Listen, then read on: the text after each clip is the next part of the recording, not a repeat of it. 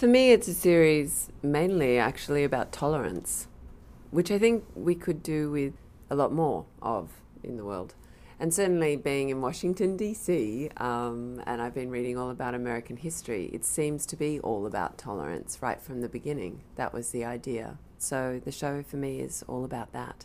Marta Dusseldorp plays Sarah Adams on the popular Australian television series A Place to Call Home. In November 2016, Marta and her husband, Benjamin Winspear, also a cast member, spoke before a group of public television programmers in Washington, D.C.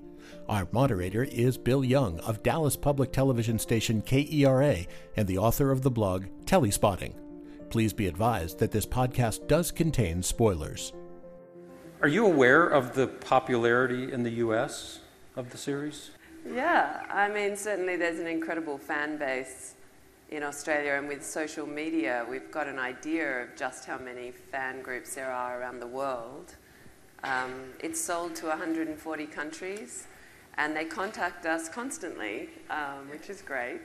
Actually, being here on the ground is so important. I believe in face-to-face. I really do. I'm from the theatre originally, and meeting everyone has been so invigorating and has really spurred me personally on to really stand up for this show. And I also do Janet King with Acorn TV.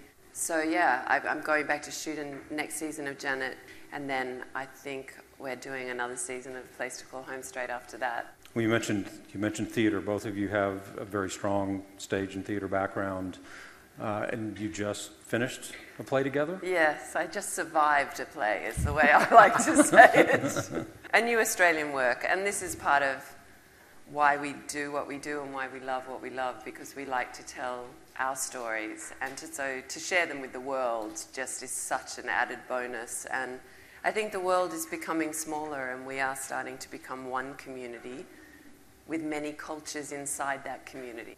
Yeah, that's one of the great joys of working on A Place to Call Home as well. It was Bevan's vision, his inclusive vision of how we all make room in our lives and our beliefs and our hearts for each other, how we mourn the loss that's essential with change, but how none of that change can be resisted.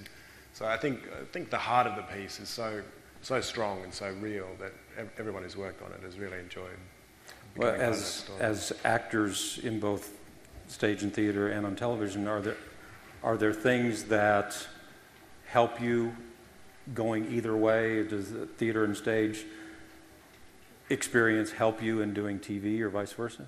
Yeah, I took a 6-year break from theatre to explore the television phenomenon, and I was lucky enough to work the whole time. And in returning to the stage, what happened was I had to meet my audience again, a bit like I'm meeting you today. And it's such an important thing to have that immediate response, because on a set you do it, obviously, let's say up to 12 times in different angles or different takes. So it was important for me to go back and understand the rigour and the honesty that you have to have in your work. You absolutely cannot fake it. I know we're faking it, but you can't afford to not give your heart and soul and blood to it. I did it in a tiny theatre on purpose so that only 100 people a night could come. And the energy in the space was amazing. And quite often I'd hear them afterwards go, "That was nothing like A Place to Call Home." And I thought that's a good thing, because these are people who don't normally go to the theatre, let's say, and suddenly they're in this 100-seater in King's Cross. I don't know if you know that in Sydney, which is quite a sort of, eccentric place. So it was a lovely sharing, and television should be that. And I feel like the shows that I do, certainly, that's our main reason, is to be relatable, to ask questions of our audience. Where are we now? How far have we come? And how much further do we have to go? And that's certainly A Place to Call Home's mantra, but also Janet King, because that's a legal drama looking at the world and what we need to do to make it better. From a drama standpoint, A Place to Call Home has a little bit of drama. Yeah, well, it's a melodrama, which is a tricky genre.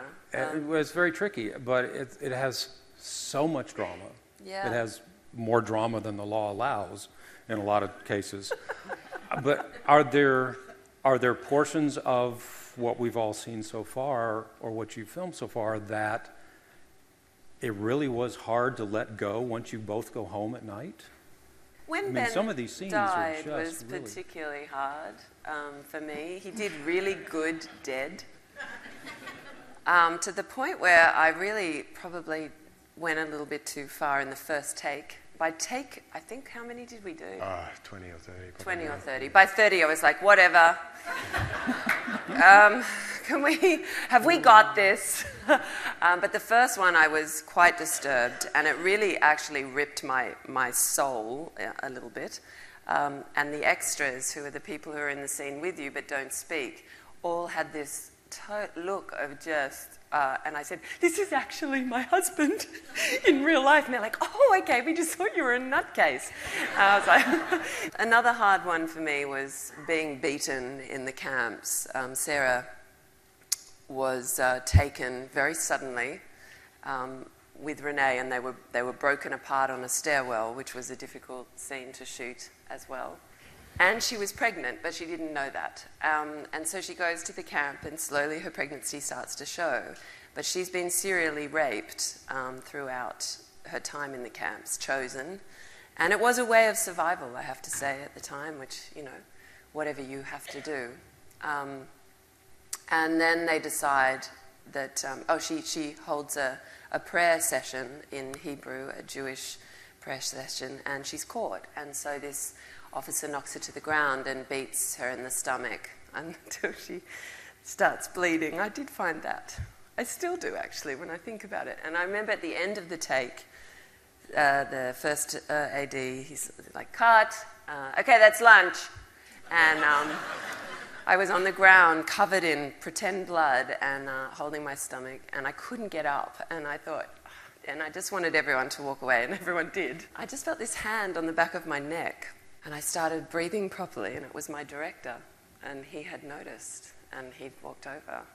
And it was that is how you become family with these people, when they are so incredibly courageous with you.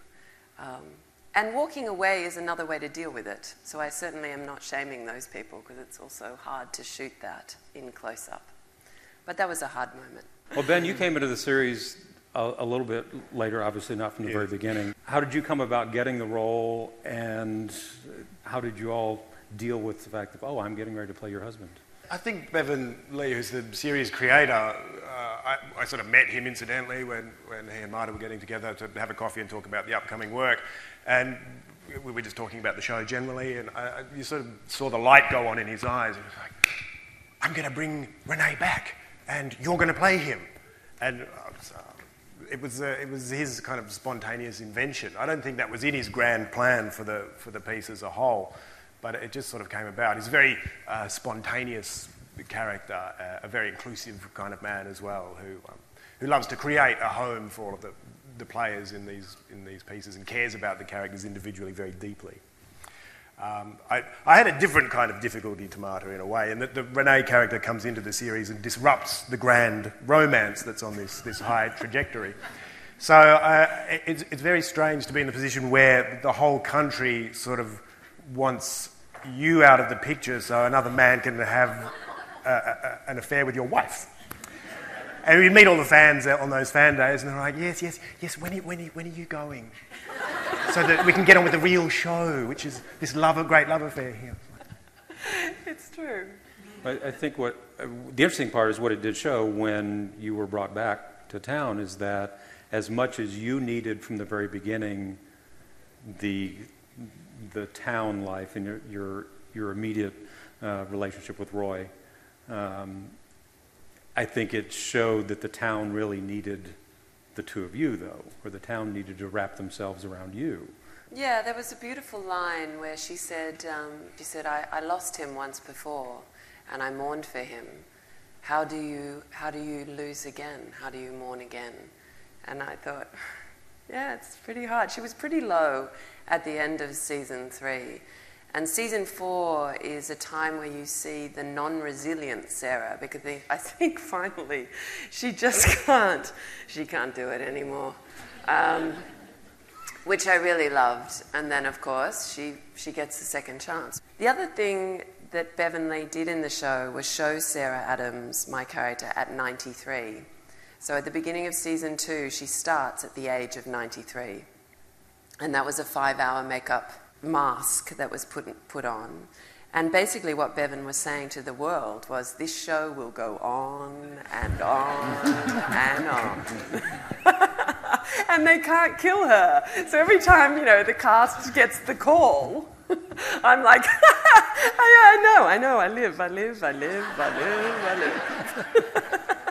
Well, and your daughters were in the show too. Yeah. We have 2 daughters, aged 6 and 9, and they came, and they're in a dream sequence when things were looking up for Renee and Sarah, that they were both dreaming that they had these children, and they were our kids, and that was pretty cute. That was a wonderful day. They just staged a real birthday party with cake and lollies and things. The kids all ran around and had a ball, and there were just people following us around with cameras the whole day. Yeah. And now we've got this little document. Is there anything, spoiler or not, that you can tell us? Because obviously season 4, which has started in Australia but will be coming. Season 4 is more film noir than the other seasons. It's a murder mystery, and Sarah is a little bit Miss Marple at the beginning. In fact, she even says that. And they have to work out, because someone's tried to kill Sarah, and accidentally someone else has been killed. And it's a big deal, and it goes for the whole season. So Regina and I, not giving anything away, we have a scene in Ep 1, and we have a scene in Ep 12.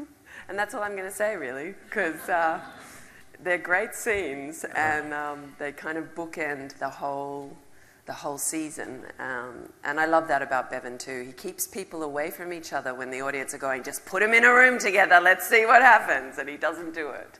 There's a lot of new faces as well. Elizabeth goes through a transformation, another beautiful transformation, gorgeously handled by Noni Hazelhurst, who plays Elizabeth Bligh. And Jenny Baird has a lot of fun with Regina. And there's a birth, and there's a death, and there's a marriage. So it's perfect melodrama. Absolutely. Well, it's interesting to watch, and you have to remember what the times were like, and you think it was the time when Caroline would give up Anna. It was the time that you'd have treatment for James. And it seems like so many years ago, but it's not that many years ago. But then you look at a character like Sarah, the strength of that character is just amazing. Yeah, mining into her over 4 seasons has been extraordinary. And I don't feel we've harped on anything in particular, which I love. She's a chameleon, but she's always true to herself. And I believe that about all of us, that we can be so many different things. And a little spoiler for season 5 would be that we might cut forward a little bit. And so you get all the characters thrown up in the air and landed back just before the 60s, which is an extraordinary time of Australian politics and social change. And yeah, so it's it really is worth investing in, because it has everything, I think, not just from our country, but from the world. And certainly where you are, it's reflected in our show, similarly, those sorts of changes. Marta Dusseldorp, Sarah Adams, and Benjamin Winspear, Renee, of A Place to Call Home, speaking with Bill Young. The Australian drama A Place to Call Home can be seen on public television stations across America. Check your local listings. It can also be found on Acorn TV and on DVD. Our thanks to the Embassy of Australia for its support of Marta, Ben, and Australian television. For American Public Television, I'm Eric Luskin.